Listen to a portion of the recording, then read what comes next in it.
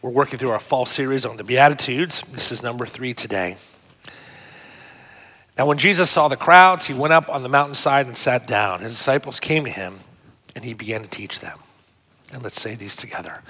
He said, "Blessed are the poor in spirit, for theirs is the kingdom of heaven. Blessed are those who mourn, for they will be comforted. Blessed are the meek, for they will inherit the earth. Blessed are those who hunger and thirst for righteousness, for they will be filled. Blessed are the merciful, for they will be shown mercy.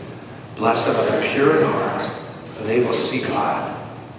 Blessed are the peacemakers, for they will be called children of God. Blessed are those who are persecuted because of righteousness, for theirs is the kingdom of heaven. Blessed are you when people insult you, persecute you, falsely say all kinds of evil against you because of me. Rejoice and be glad, because great is your reward in heaven, for in the same way they persecuted the prophets who were before you." Amen. God always blesses the reading of God's holy word. Come, Holy Spirit. Well, blessed are the meek. Well, last I checked, meek is not necessarily in these days, right? Who wants to be meek? In his commentary on the Gospel of Matthew, Dale Bruner takes note. He says, "Zealots of all types have never liked this blessing for the meek.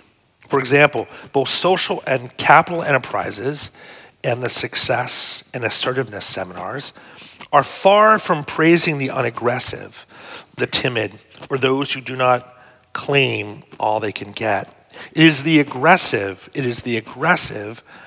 not the meek, who will inherit the earth. It is those who push, who get their piece of land. Everyone knows that it is the psychically and spiritually self-confident," Bruner says, "the positive, the possibility thinkers, and the dynamically assertive who really get things and who get things done on earth. The meek may inherit heaven. Both the entrepreneur and the revolutionary will give them that, but not the earth. Yet Jesus gives them the earth." We are a peculiar people. We move different because Jesus did. More on that in a moment. But what does this word meek mean? Well, the word meek, praus, in Greek is a little hard to define. Scholars point out it can signify absence of pretense, but generally it suggests a gentle vibe, self-control, just chill, not over assertion. R.T. France points out that the meek are those who do not throw their weight around. They rely on God. God will give them the high place that they would not seize for themselves. The Greeks, scholars tell us, extolled humility in wise men and rulers, but such humility could feel condescending at times, right? In general, the Greeks considered meekness a vice. The Greeks saw meekness as a vice because they couldn't distinguish it from being servile, right? But to be meek toward others, as one scholar puts it, implies freedom from malice, freedom from the need to strike back, to hit back. It's about freedom from being vengeful, right? And as Dr. Carson and others point out, Jesus best exemplifies it. You could say that Christ's entire ministry, the whole idea of the incarnation, is a walk into meekness. Think of it, the God of the universe, the God who is large and in charge, God all by himself, puts skin on. Well, Paul summarized this very well. Paul the apostle in his letter to the early church at Philippi, he talked about the attitude of mind that Christ Jesus had, who, being in very nature God, Paul writes, did not consider equality with God something to be used to his own advantage or grasped as some translations would put it. Rather, he made himself nothing, taking the very nature of a servant. Being made in human likeness and being found in appearance as a human being, he humbled himself by becoming obedient to death, even death on the cross.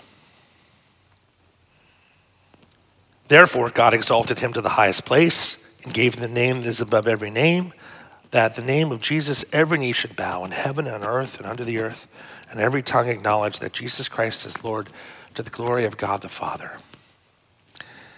Exaltation goes through meekness. This is our gospel. The core of Jesus' meekness, his willingness to serve and humiliate himself.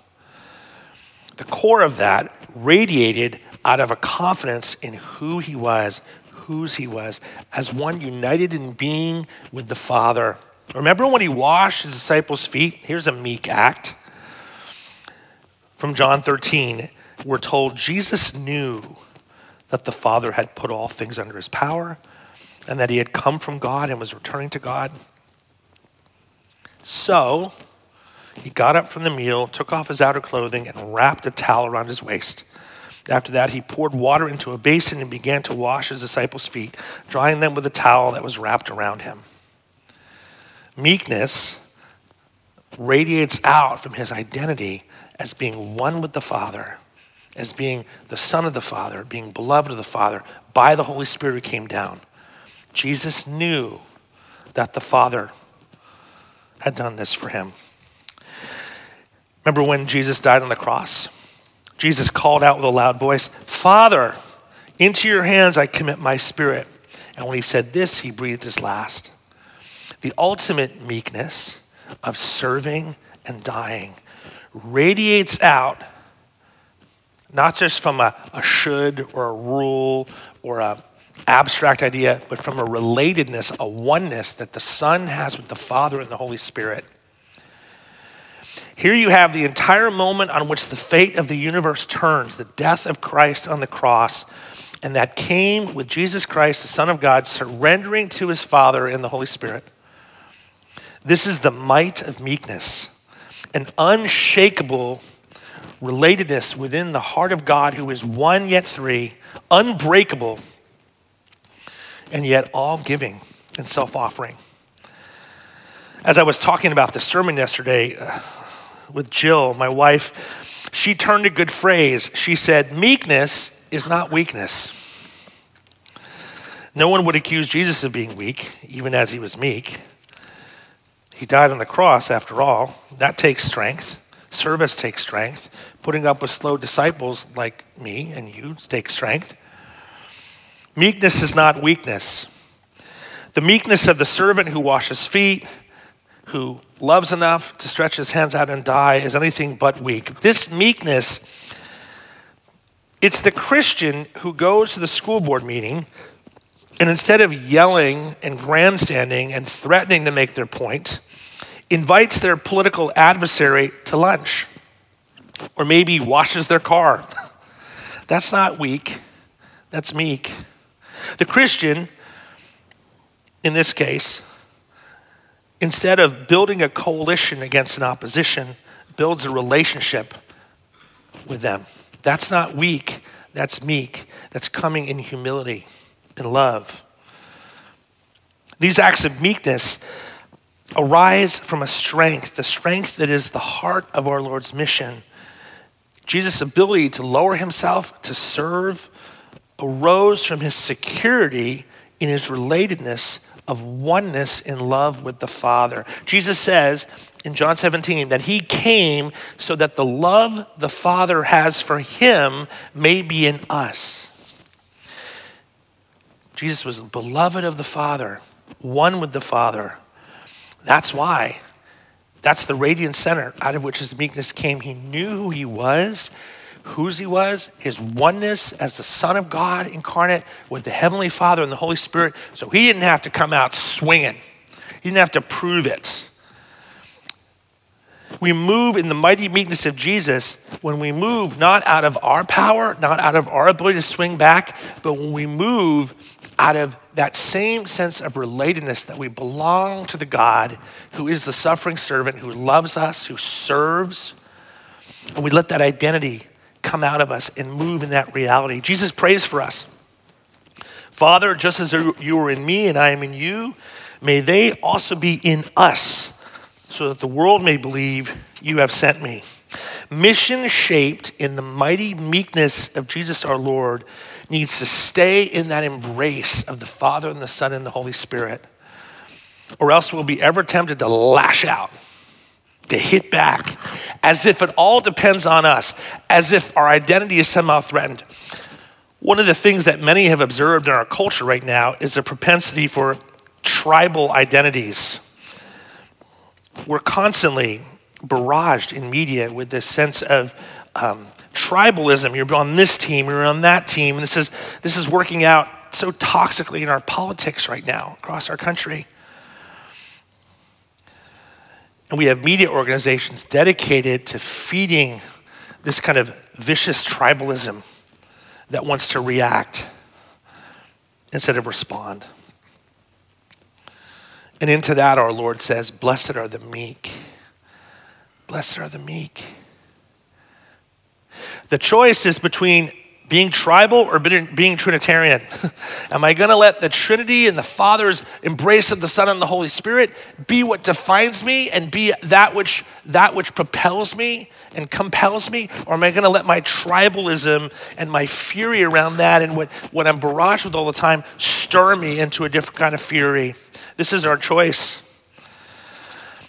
Meekness is the moment when we step aside and we let God the Father, embracing the Son and the Holy Spirit, shape our response in humility and love, because we know whose we are and we know who we are and we trust him. Like Jesus before Pilate putting on the screws and wanting questions answered and demanding of him that, and Jesus not playing by Pilate's laws of gravity. Jesus moving out of a different center, out of his oneness with the Father. The Son goes to the cross in trust that the Father's connection to him can withstand anything, and that's exactly what happened. The cross could not break the Trinity, even as God the Father, Son, and the Holy Spirit submitted to it in Jesus Christ. We can get into the trap of trusting our own strength, of trusting our own tribes, and we need to trust the Trinity. Our own strength can displace that if we're not careful. This doesn't mean we never confront or never, meekness is not laziness, right? But Jesus didn't take up a cudgel, he took up a cross. The moment that changed the universe wasn't in the octagon in a UFC fight, it was at the cross. In some unbelievable way, that moment of ultimate weakness and that moment of sacrifice changes everything. And that is the moment that radiates out in our lives when we embrace him and embrace the way of meekness, not reactivity, but responding with the servant love of Christ, the sacrificial heart of Christ toward a world that would even come out swinging and come at us. And instead, rather than racing to our tribe or to our team, we live held by the Trinity, the Father, holding the Son and the Spirit, and we live in them, and we let ourselves be renovated so we don't come out swinging, we come out serving. We don't come out swinging, we come out sacrificing. This is not passivism. It's not apathy. It's not being checked out. This is a different kind of engagement. This is a call to engage, but to engage in a serving, sacrificial way. This is not a call to shrink back from speaking our hearts or disagreeing, but it's a call to do so in a serving, sacrificial way. The might of meekness that is Jesus. The late, great Tim Keller, one of my pastoral role models and heroes, he wrote about how Jesus was both meek and faithful, both faithful and meek. Tim wrote, the most remarkable example of faithful meekness, however, is Jesus' words on the cross. Father, forgive them, for they don't know what they're doing. Here is Jesus saying that what his executioners were doing with sin He's not pretending, I'm okay, you're okay. No, he's calling it what it is. It needs to be forgiven. But he adds, they don't fully know what they are doing in their blindness. That, Tim says, is amazing. We don't see Jesus saying, Father, smite them for what they have done. Nor, Father, forgive these murderous, foul, despicable fools. Instead, the Lord speaks in a kind of mighty meekness with generosity of spirit toward the people who are wrongfully killing him. Keller says the rest of the New Testament leads us by example to follow Jesus in this. In Galatians 6:1, we are told to not allow people who are caught in trespass to simply go on sinning. We are called also to correct them with gentleness. 2 Timothy 2 has Paul telling Timothy to keep reminding people of these things, warn them, but then the same chapter says, don't quarrel, don't fight, be kind to everyone.